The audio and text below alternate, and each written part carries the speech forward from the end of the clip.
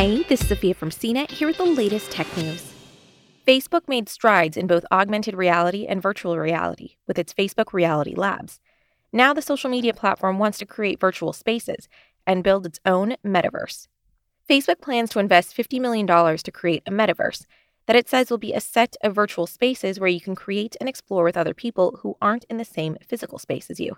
The money will be spent over 2 years through its XR programs and research fund, with plans to work with other organizations, nonprofits, academic institutions, and governments. A metaverse would need more than just Facebook to create it, the company says, and it could take 10 to 15 years to bring this idea to fruition. Along with laying out its plan for creating a metaverse, Facebook says it will build the virtual spaces responsibly. This includes keeping individuals' privacy intact by minimizing the amount of data used, keeping people online safe, giving individuals choices for a thriving digital economy, and making sure the technologies created are inclusive and accessible.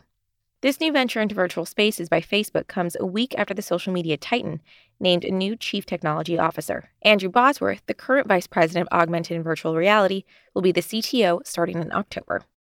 For more of the latest tech news, visit cnet.com.